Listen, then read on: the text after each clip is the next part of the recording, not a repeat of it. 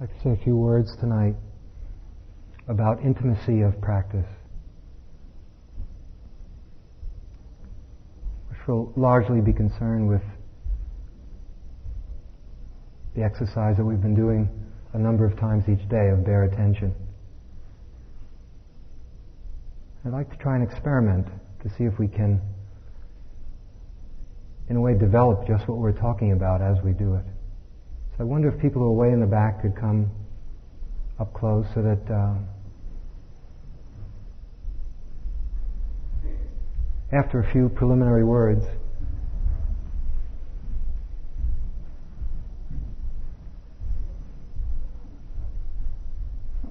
I'd like for us to engage in a dialogue about what your experiences have been doing bare attention for a number of days now.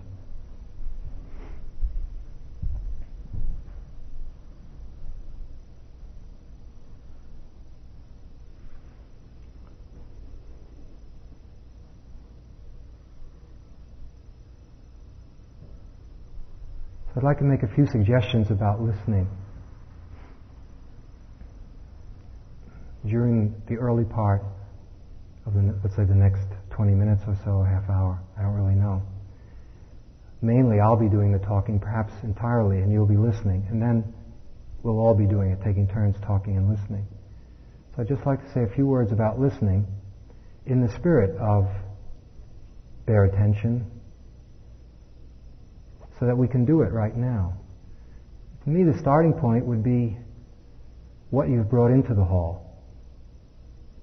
As I know that when we come to the talks in the evenings, sometimes it's sort of a break period.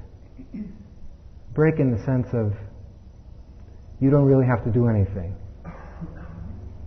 You've been working hard all day, sitting and walking, bare attention, mindfully eating your food, and now it's time for Vimala and myself to work hard.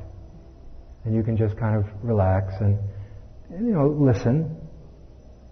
But the quality of energy is casual, friendly, warm, but casual.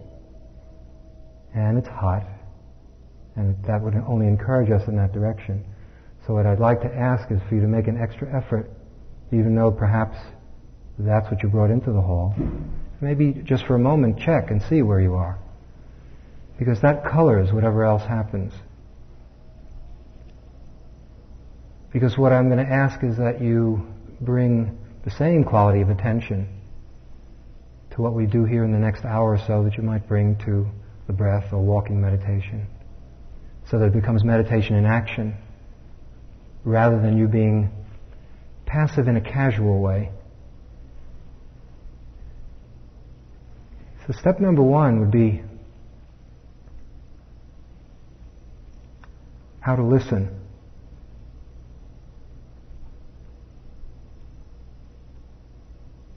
What I'd like to suggest is that you begin to work with a model of listening that is somewhat like this. Words will be coming towards you. You hear them. And then there's a reaction. You have some reaction to the words. And we listen in different ways.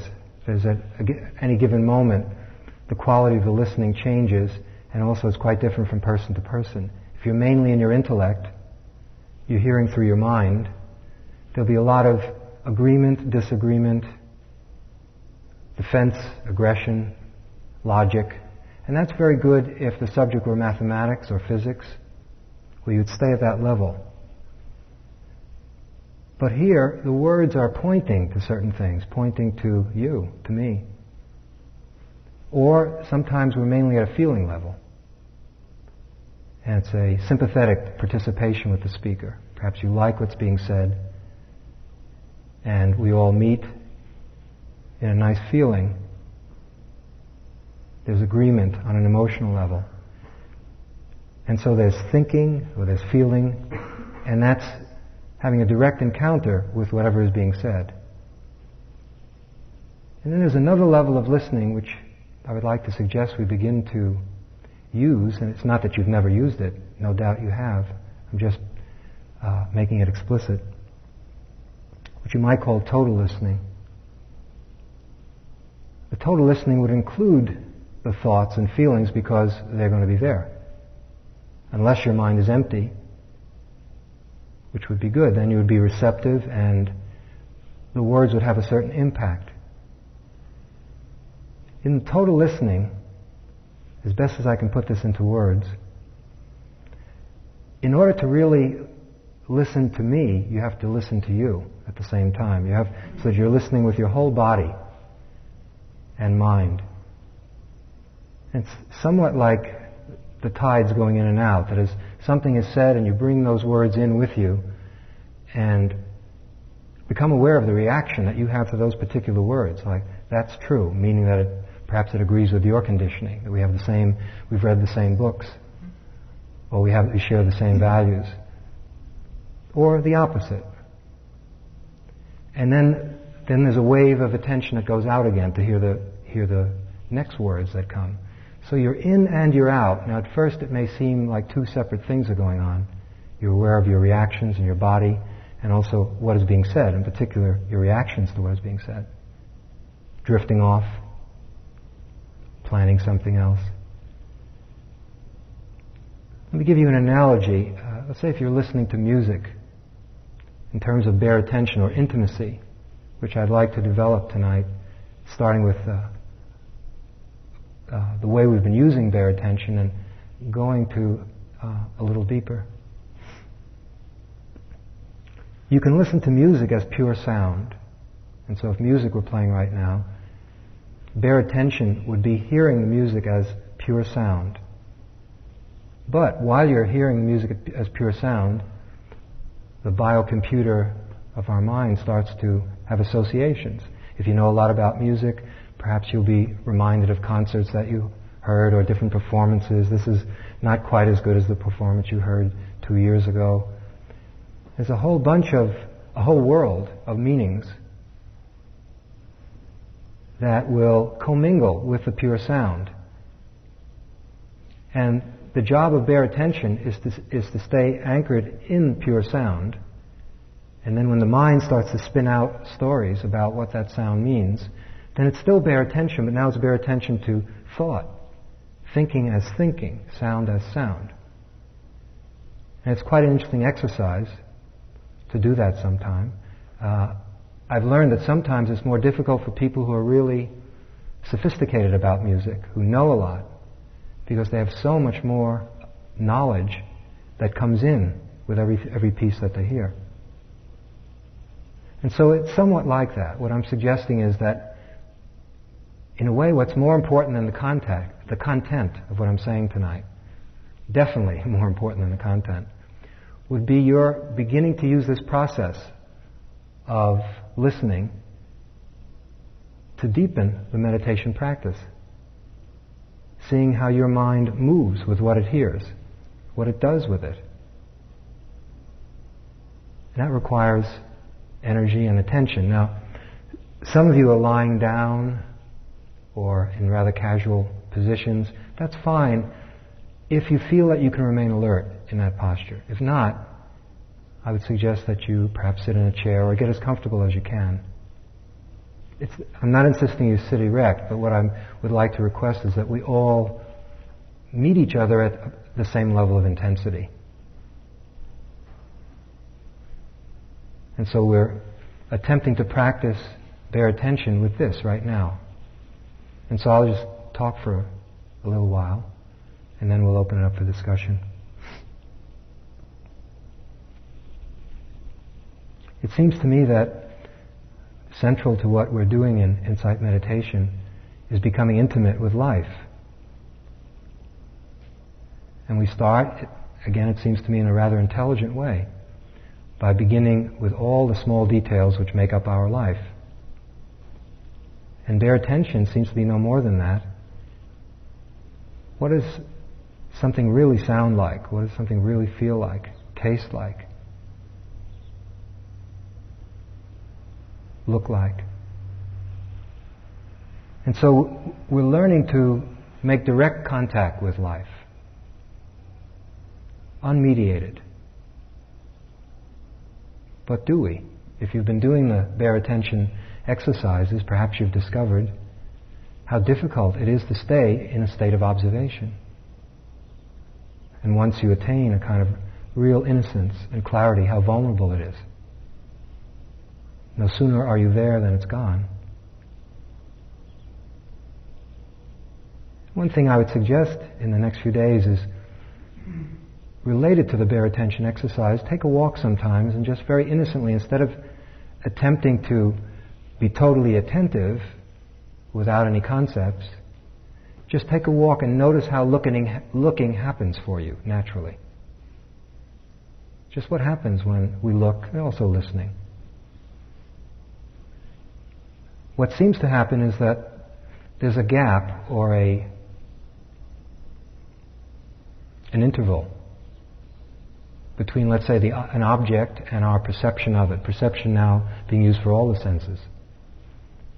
And that gap or that interval can be just a split second. And something fills up that interval, and it's the past. It's all that we've accumulated. And it gets between us and what it is that we think, underline think, exclamation point, we're seeing. And so, the richer your experience, the more elaborate categories you have, the more subtle, the more sophisticated you may be, perhaps the further away we are from that we're seeing or hearing.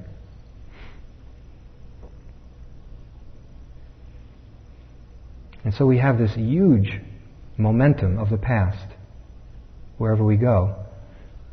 We've learned so much about what everything is. We have a name for almost everything. And so as we take a simple walk, that interval between the occurrence of an event, an object, and the direct contact with it, and what I'd like to suggest is that real seeing can't happen unless there's close contact. But that close contact is prevented by the intervention of knowledge and experience. And so what we're looking at or listening to is more our mind, which is interposed between us and that which we think we're in contact with.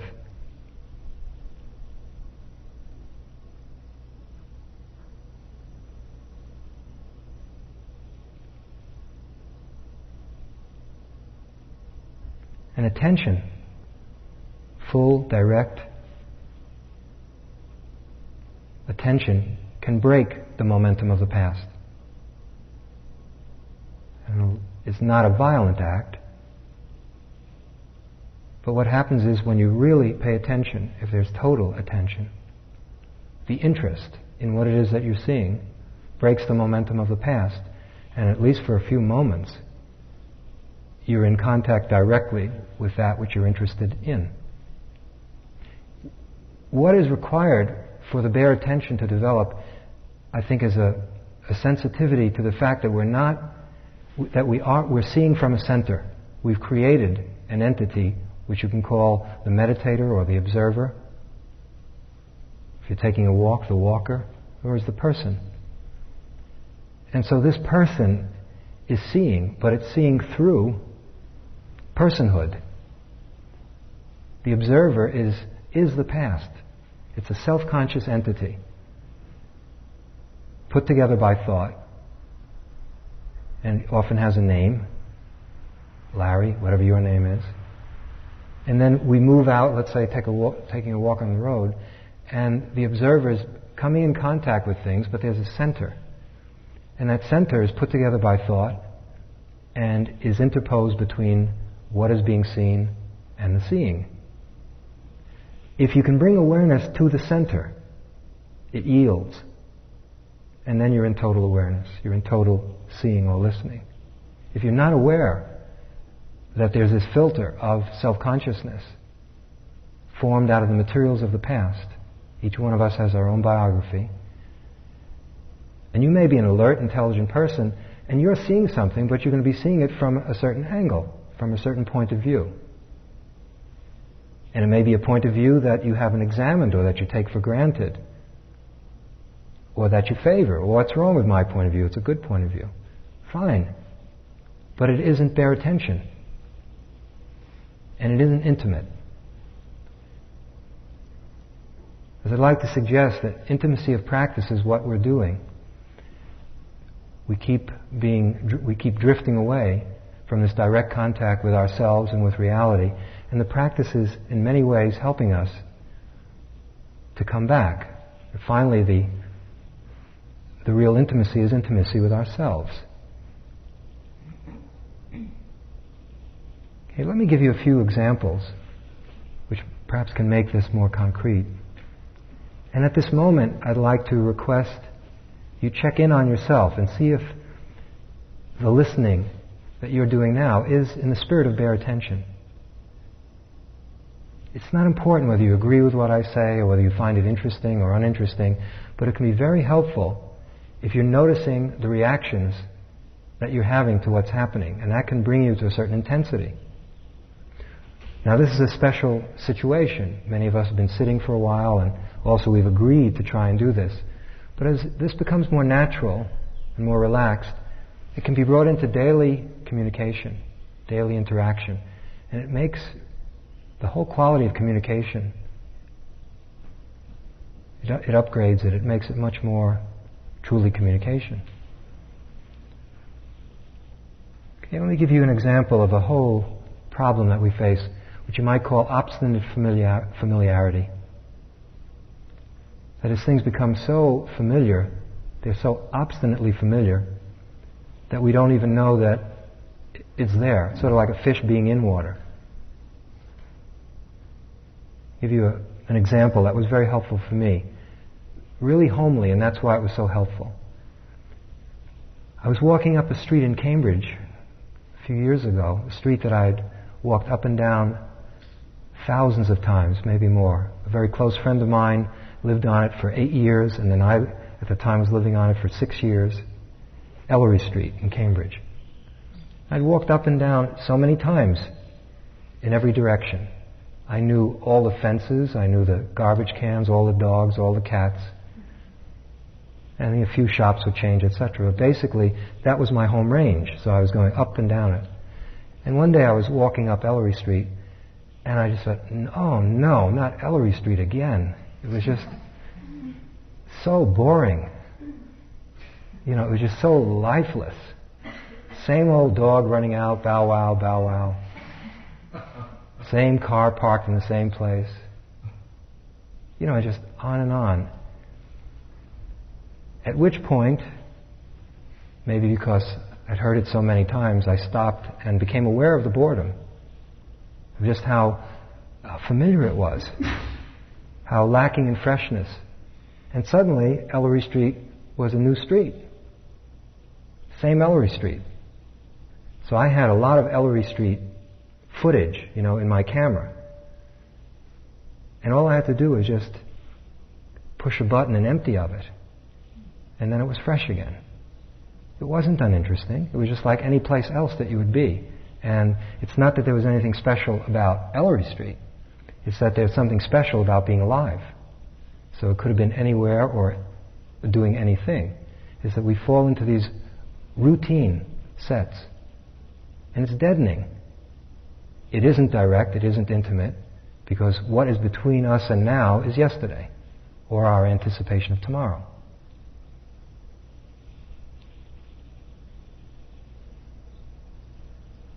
At that moment, I would say I was in intimate contact with Ellery Street. And of course, you go in and out. See if I can give you a few more examples.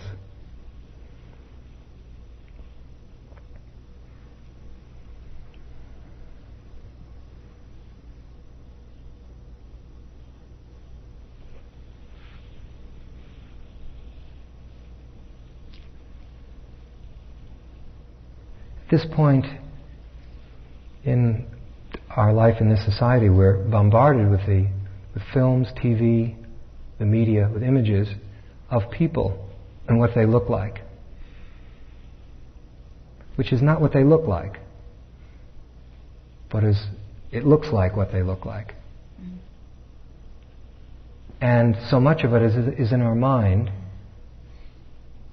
that we now compare real people from a frame of reference of these imaginary creatures that have been created through all the tricks of the magazine industry, the film industry, etc. Let me back off a little and start more humbly than Hollywood. A long time ago, when I was a teenager, this subject has interested me for a long time. I realize as I'm speaking about it. During World War II, my Uncle Harry was in the army, and I had not really seen him since I was very young, but there was his photograph on my Aunt Esther's piano. And every time I went in, which was across the street, there would be this photograph of Uncle Harry in his uniform, beautiful white teeth, suntanned, army cap at a rakish angle. He looked like at least a general. He had to be a general. Extremely handsome, energy pouring out of his face. He seemed so happy in his military uniform. And every day I would look at, I hardly knew him because I was too young before he left for the war. And then one day the war ended and in walked real Uncle Harry. I mean, and he's a nice guy, but he wasn't that photograph. He was about like me, only a little older. And it was disappointing. He wasn't a general. He didn't look like a general. He just was a guy. You know, had certain, lines on his face, and his teeth weren't really all that white. You know, was a professional, one of those professional studio photographers, graduation picture type that you put in your wallet. And so, for quite a while, I had a hard time with Harry, and it wasn't his fault. He was just being Harry, but I was carrying around that photograph of Harry, and he was just a bitter disappointment. The same thing goes on through the movie industry, in that we've been given all these images. And let's look at that for a moment. Bear attention, let's say with looking. Try an experiment sometime. Look in the mirror and see if you can see yourself as you are. I think you'll find it very difficult. What comes in is a comparative frame of reference. Oh, if only my nose were a little longer, or if my nose were a little shorter, or the hairs are too many gray hairs. And there's some comparison. If you push it more deeply, you'll see you're comparing yourself to real people in your life, or idealized images, again from the mass media, as to what a person should look like, to be handsome or beautiful. And it's very hard to just see yourself as you are without the mind going into some kind of evaluation or comparison that comes from a norm, a social norm, that we've picked up somewhere. That is not intimacy. That is not bare attention. There's an overlay of concept, of conditioning, which we take as all too real, and then we're off and running, trying to patch it up and fix it up and do whatever we can to it to make it look like what we think we should look like, which is what are on those magazines. So the whole idea of bare attention is to be able to see things exactly as they are, from the most humble to profound things that are very complex, very important in our lives.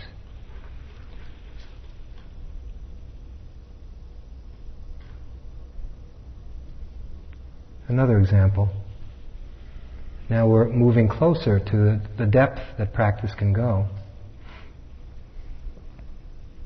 I was reading a psychiatric case history of a psychiatrist, Ronald Lang, some of you have heard of, a British psychiatrist. And he was talking about the case of a man who'd gone into therapy because in his sexual relations he had a problem. That is, he could not get aroused sexually unless he could imagine a woman other than the woman he was making love with in his mind. And this was so powerful that it brought him to a psychiatrist for full-time attention. So that no matter who he was with, there was another image inside of his mind which was arousing him. And Lang talks about it as using another human being to masturbate yourself, and seeing that as a kind of a syndrome. It was not direct contact, or as this man was needed to impose between himself and another human being an image for some purpose. We can all speculate on that purpose. But it was not direct contact. It was not intimate from that point of view. If you take the standards of insight meditation, if this same person, let's say, were to be making love with a different woman, or with a woman, and if he were to have an image of the same woman, now this is not a different woman, it's the woman that he's with. Once again, it would not be intimate, it would not be direct contact. It might have been an image of the woman a few days before, a few minutes before, but there'd be something between him and the experience.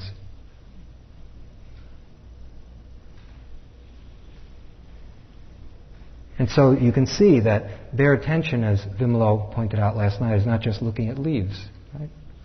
And trees. It comes very much into our life. Okay, let's go one step deeper. Intimacy with ourselves. And how's the communication going now? I mean, in terms of you. I have lots of questions. Not just yet. Questions. They're interfering with my listening. Okay, so that's what you're learning. Good.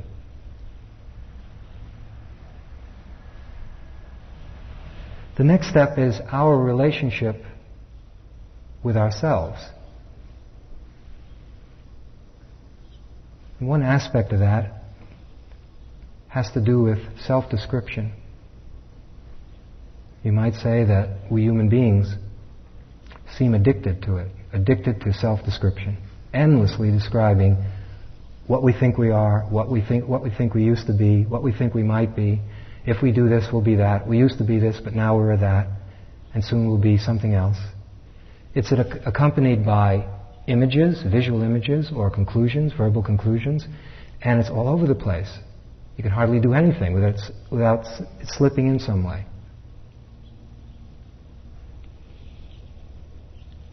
Someone reported this a few days ago before the retreat. Just seeing a beautiful car drive down the street, the nice lines, the color, the power of it, a very well-made, attractive car. And immediately there was a direct perception. The first contact was direct, and it was seeing the colors and the shapes and the form. And then immediately thought jumped in, and then there was the image of this person driving the car and how they would see this person behind the wheel of this car, etc. Okay, the addiction to self-description means that we seem to be endlessly projecting some conclusion about who we are. I'm this kind of a person. I'm a man. I'm a woman. I'm a good person. I'm not such a good person. I'm rich. I'm poor. I'm kind. It's endless. And as you look at them, you'll see that they're just concepts. And they fall away. They're, in a sense, not really real. Well, they have a certain level of reality. Verbal and visual conclusions about ourselves. We seem to need to fix ourselves in some frame. Give ourselves a social characteristic which has some stability. And then we have to protect it, polish it, defend it, change it, worry about what other people think of it, be concerned about what we think of it. It's quite exhausting. And so then the natural question comes up. Is it possible to live any other way? Is it possible to live without these self-descriptions? Addicted to these conclusions about ourselves? Would that person be insane? Would it be like having a prefrontal lobotomy? Would we be totally lost and aimless? Would it be meaningless, boring? But it turns out, in practice, as you follow these images and as they fall away, at least it's been my experience, and I hope some of you have had this experience, that that's not the truth at all. You feel more alive and more free. The more you just are, rather than are something or another. Even though that something or another can give you energy.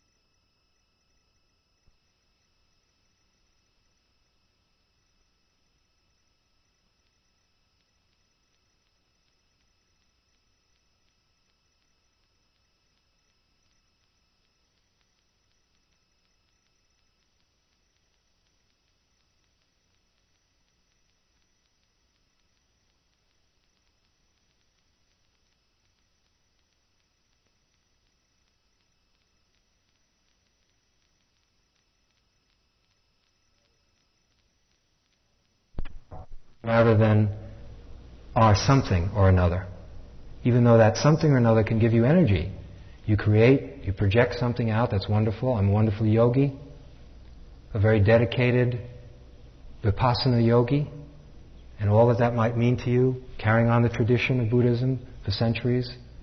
Then you identify with that image which you've made in your mind. It gives you energy and a feeling of being worthwhile, unbeatable. But does it last? Or what other problems come along with it? It has to go. It's not that you have to stop practicing the practice.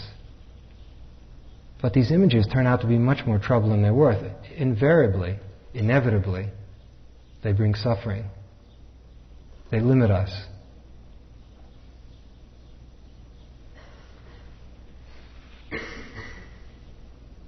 And so the practice becomes a letting go of all these notions and the need to have notions. And I would say that this intimacy with ourselves is in the direction of what is often called Buddha nature or original nature, true nature. It's non-dual.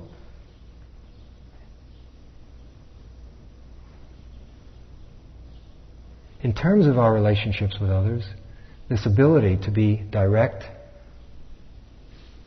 which comes about from the bare attention, being able to hear sounds as sounds, smells as smells, sights as sights, etc. It has tremendous implications for our life together. For example, if I have some notions about myself, some self-descriptions that are precious to me, I'm very concerned about them, and I'm concerned about what you think of them. And then, of course, you may be doing the same thing. And we limit each other. Supposing I could give you the freedom to completely be who you are, instead of your feeling that you have to be a certain way in order to please me, then that would be wonderful for you, because you could be who you are. And then if you could do that to me, not insist that I be like Uncle Harry, but let me be who I am, and I'll let you be who you are.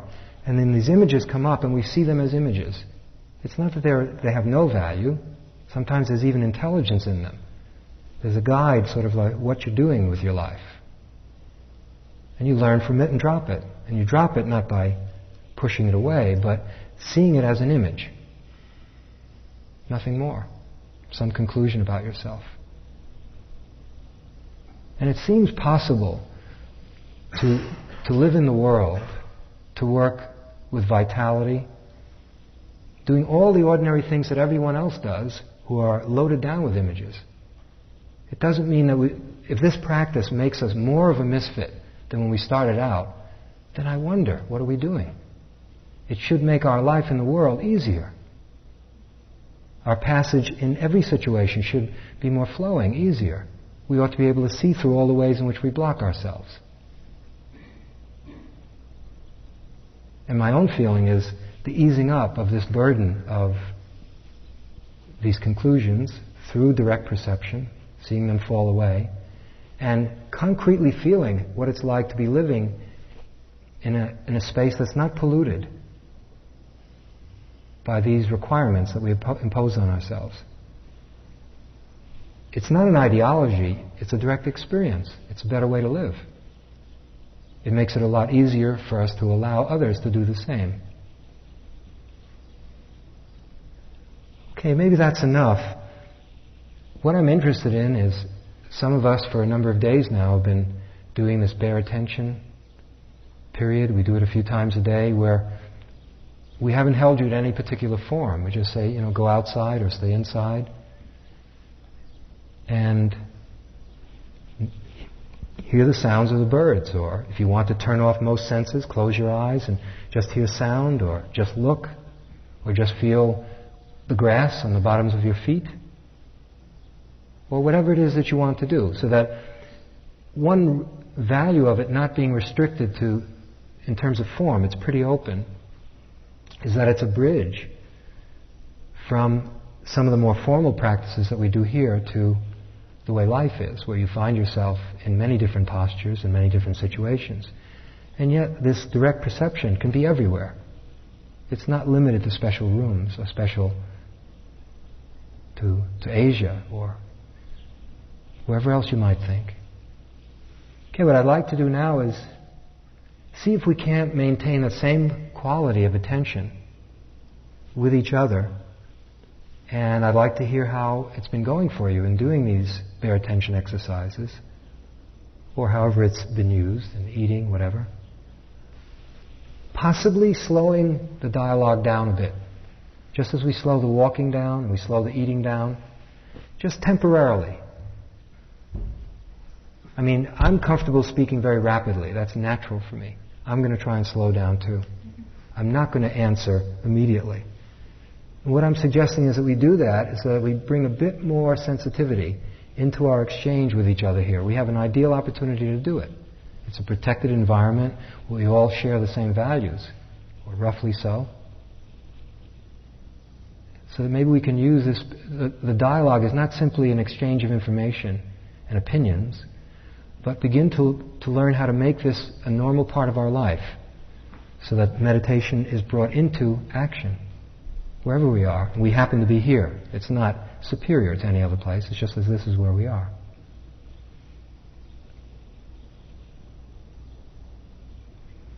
Anyone who's been doing the bare attention exercises have any comments or questions? Please. Sure. I've been doing it, but I never know whether this is it now or not. You tell me. I don't know how bare it is. I think it's more rare than bare. More what? More rare than bare. Maybe it's medium rare. But when I have it, I still don't know whether it's bare or not, because it's never quite bare. But I don't know. Well, but you knew enough to say what you just said. Well, that's... So maybe that's what's happening. It isn't quite bare. What does that mean? Well, that's what I'm asking you. It's your mind. I don't know what it is. It's not so different from what I have oftentimes experienced before. And what it seems to me to be is the stuff out of which poems are made. Mm-hmm.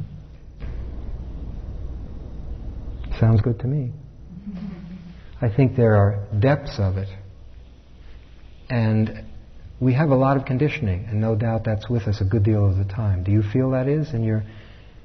Well, when I see a fern, I know it's a fern, so I cannot take that away, the fact that I know it's a fern. But when I see its shadow on my foot making a pattern there with my toes, and I love that, I still know what it is, but that's very nice, because it was nothing I had seen before. Okay, there's a fern, and you're looking at it, and it's not a fern, but we've made it into a fern. It's just a word. And fern probably has a lot of associations. Supposing you were a botanist, then you'd be in real trouble. Mm-hmm. Okay. In other words, when I now see this fern, and especially the shadow which interests me, Mm-hmm.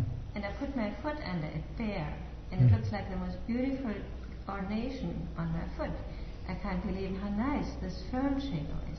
On the fern itself, it's true. Then I see all those things and I enjoy them, and I don't stop thinking, you know. I tell myself everything I see while I'm seeing it, Okay. and I think this is not really bare. That's right. Okay, so let's work through this. We come upon almost like frames of a movie. We come upon something in nature and, oh, there's a fern, and everything that you've said comes out about it. If there's real attention to the fern, that breaks the momentum of the past. Now, some of it is simply hearing your mind producing all this verbalization. In other words, we're not trying to forcefully subdue a lifetime of experience.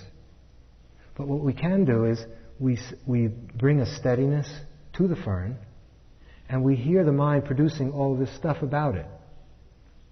Now, in the hearing of the stuff that's produced about it, it starts to fall away. And if we can stay with the fern, at some point it will become just what it is. Even if for a few seconds, and then maybe thought reintroduces itself, and it keeps going like that. Where it's just, you've seen it for the first time. It's Ellery Street for the first time. And then thought reestablishes itself again, and there's old Ellery Street again. What a drag. So it requires bare attention in two senses. One, to the physical form, which we call fern, and then bare attention to thought as thought. Except I like the thought. The thought is not first, I want to say that. What first is a plant all Yes, by itself. that's right. It's many leaves, and then I found out that some of the leaves are not leaves, but shadows of other leaves. And they're darker, and that's terribly interesting. And You're too intelligent. Well, that's too bad, but that goes. So I see all these things, and I wonder about them, and I like them in the sun, and at the same time I have the sun on the skin and everywhere.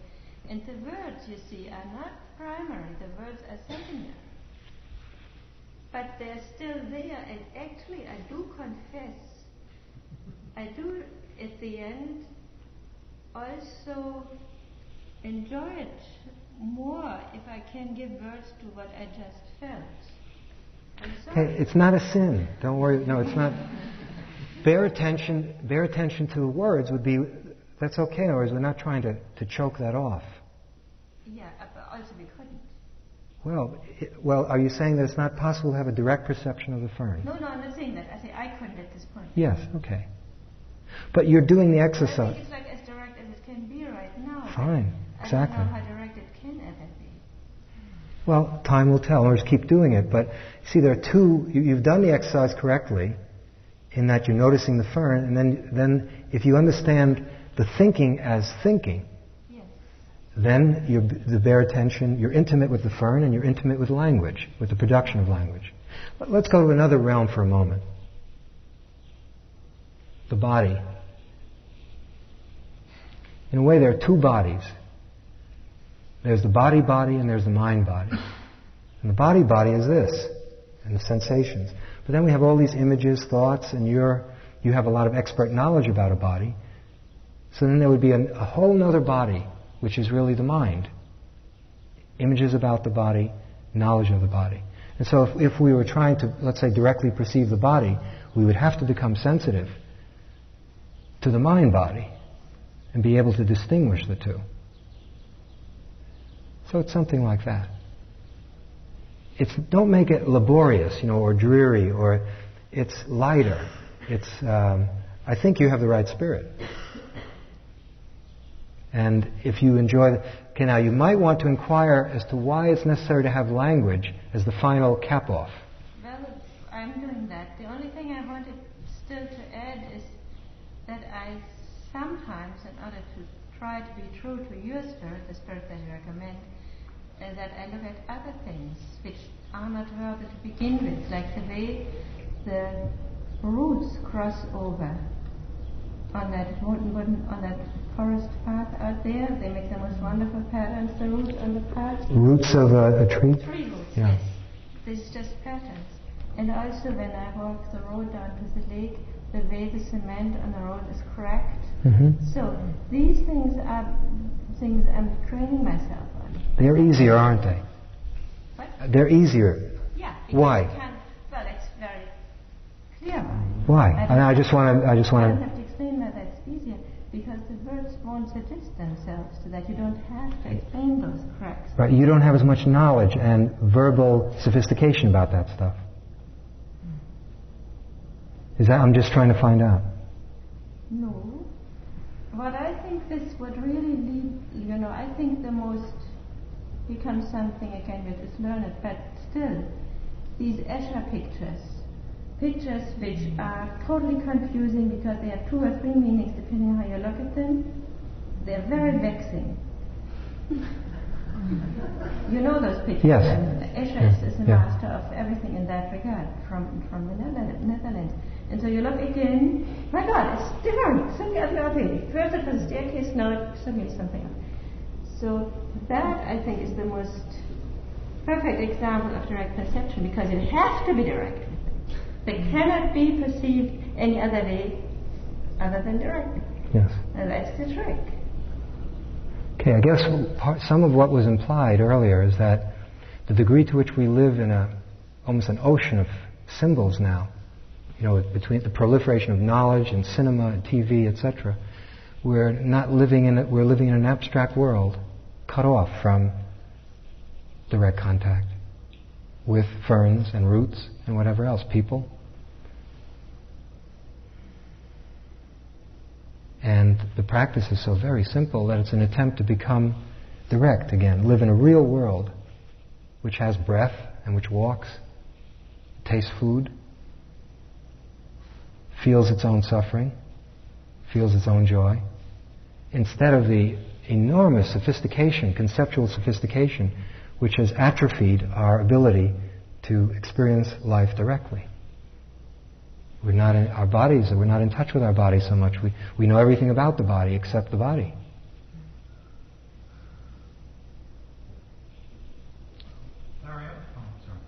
Yeah. There was some restlessness. It's not that it's not public school again. You're being chided for being restless. It's just that when you're restless, are you attuned to it? Are you noticing it? What I'm suggesting is we maintain the same intensity. We keep remaining alert to what's going on now. You may be interested in hearing certain things and bored with other things, and why doesn't he shut up, or whatever it is. That isn't as important as you're staying alert and moving with it. Staying in direct contact with it. What? It's getting harder to see. Okay, and so then what happens to you when you can't see? That's what some of my restlessness is. Okay, so you're getting restless that your visual stuff is not so clear.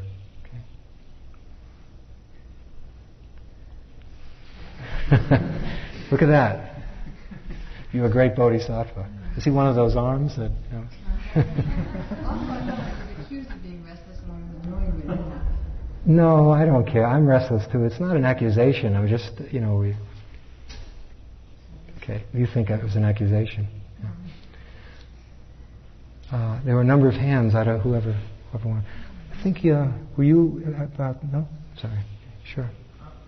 I'm going to say two things. It sounds like you're saying that direct perception involves seeing something, maybe hearing the words, and somehow divorcing feeling from the thought. No, if feeling is there, then that's part of it too. Okay, that's in another category then. Another thought about all this, okay. Yeah. And the other thing about concepts is it makes things more predictable, so that gives you more time to think about something else. Yes, but that's what's worthwhile. Yeah. In your concrete, actual, bare attention exercise, can you stay? Let's stay with that experience, because otherwise it'll become an academic discussion. During the week, has it been useful?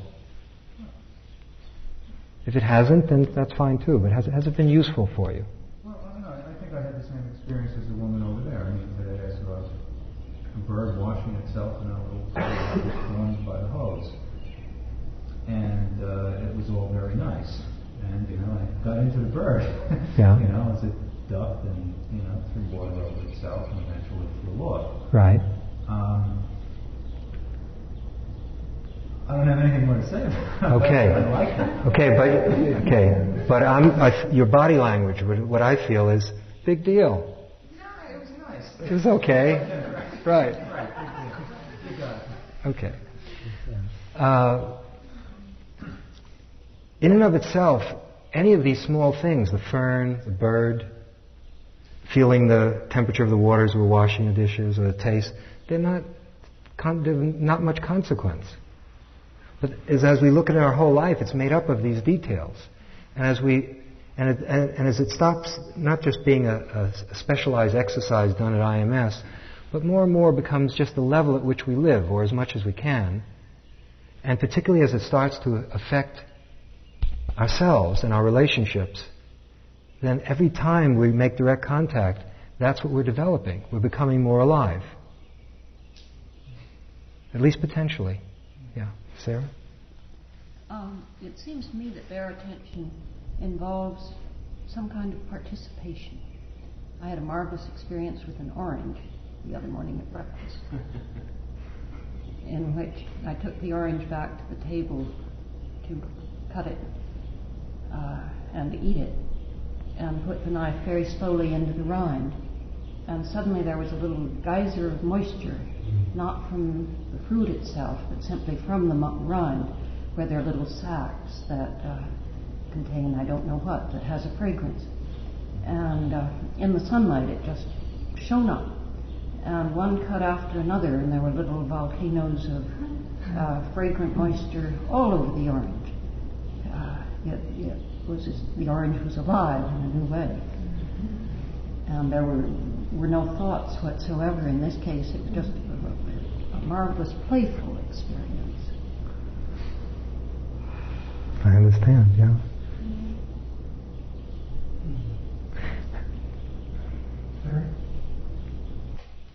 Is it possible to have a direct perception of a perception in this case? And that'd be bare attention? You'd have to tell me what you mean by that. Well, last night, I woke up and I realized instantaneously that I just dreamed. And the perception that I had just dreamed made me very excited because it was that fast. And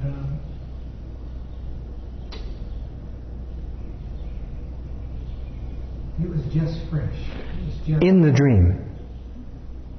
No. I awoke out of the dream. Mm-hmm. Did you see the dream?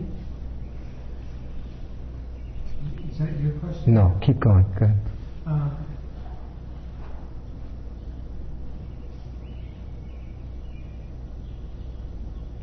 It was as if I was awake to the dream in a way that wasn't just, well, you get up at 4 o'clock. Oh, yeah, I dreamed last night. It was so direct that the details are not important, but the ramifications of it carried me through the rest of the night. How so? Well, at that moment, my perception was that I'd just been tyrannized by my mind in a particular way. That's what the dream was. And it got me really excited. I mean, it was like a total excitement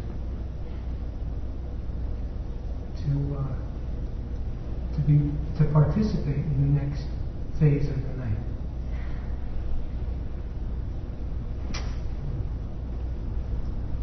And I did. Was it exciting? Yeah, it was the next phase of the night. At least what I brought to the next phase of the night was something so fresh that the next dream I was awake for. And then the gong rang, 4 o'clock. It was a totally different dream. It was a dream where I was awake enough to not be tyrannized. Was the dream extremely vivid? Extraordinary. Yeah. It wasn't a dream. It wasn't like Yes. somnambulance dream. It was like it was being awake. Yeah. I've had experiences that are similar to it. I only have them on retreats for some reason. Maybe others of you have had them in other situations. I haven't. Anyway, my question is that moment of awakening was so intense, so alive that's why I ask you: is that was like a perception of a perception? And that's maybe those are the wrong words. To me, direct perception would be enough. It just was a really It was intense. a direct experience of that.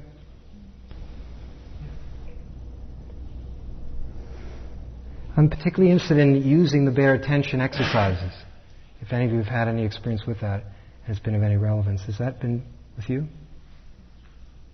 That wasn't what you were going to talk about. Mitch is bringing up my dream too.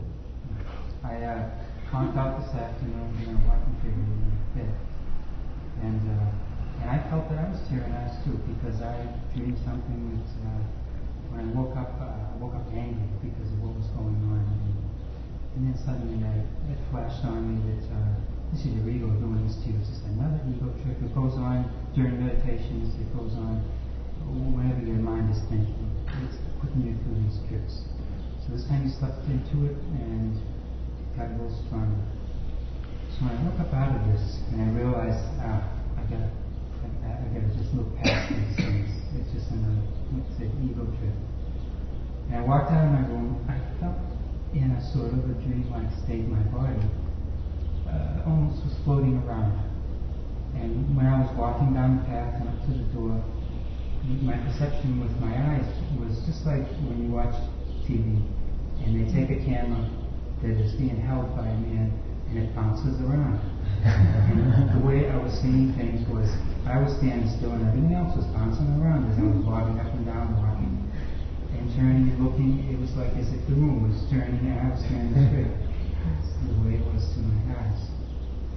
And then I snapped out of that perception. And in this bare attention period, I also have these shifts of perception with inanimate objects too. Might look on cracks in the road, and suddenly I'm miles high, and I'm looking down on the earth, and I'm seeing canyons and rivers, like from the plane. And then it flashbacks. But when you're speaking right now, who are you speaking to? Right at this moment. Because I'm feeling you drift off. I'm feeling you losing us. You're not, or is there people back there, over here? I'm way over here. I'm feeling you're not in contact with me at all. I'm just describing things. Yeah, I'm just complicating things a little, that's all. Right, so I'm back in that dream again. Yeah, no, this is independent of what you're trying to communicate. What I'm trying to suggest is we're here now, and you're communicating about something that happened in the past, which is fine, that's what we're doing. But try to maintain the attention of us being here.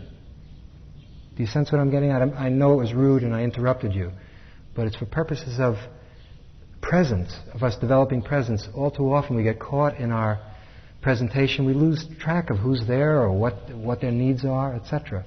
And so our correct situation now is that we're in a group together, communicating. And so the awareness has to include that. Do you know what I'm driving at? Yes. Good. Okay. I apologize for the rudeness. Did you have in your subject? Are you finished? So my only point in all that rambling on was I experienced many shifts in perception from an everyday reality to some other reality. Maybe it's imagination, maybe it's creative. I don't know what it is. There's a shift.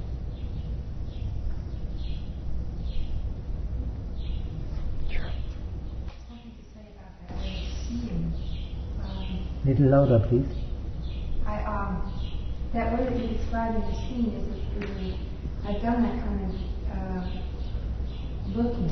It's really looking with my eyes to improve my vision. And it is a way of seeing where you let go of the concept of how you're seeing. And it's an exercise. So, I don't know if it's a dream state. You really were seeing without preconception, because if you look without preconception, if you just say, turn your head and really look, you'll start to see things move as if you were a movie camera and you're seeing without the concepts of how we see. You're looking straight ahead, your eyes are not moving. Just look, and pretty soon you'll see that as you go this way, this stuff moves here, and then as you turn your head, it moves this way. It's just a different way of seeing. Instead of seeing everything stationary, things start to move. Mm-hmm. It's like everything moves. If you're riding along in the car, you can start to see that things in front move this way, things in back move that way, and it keeps going on with planes and planes of movement, things passing like that. Okay, now the experiment that I suggested at the outset, and maybe it's too ambitious, but I think we should give it a try, is that while you're talking about this, you happen to be here with us, and so that same frame of reference.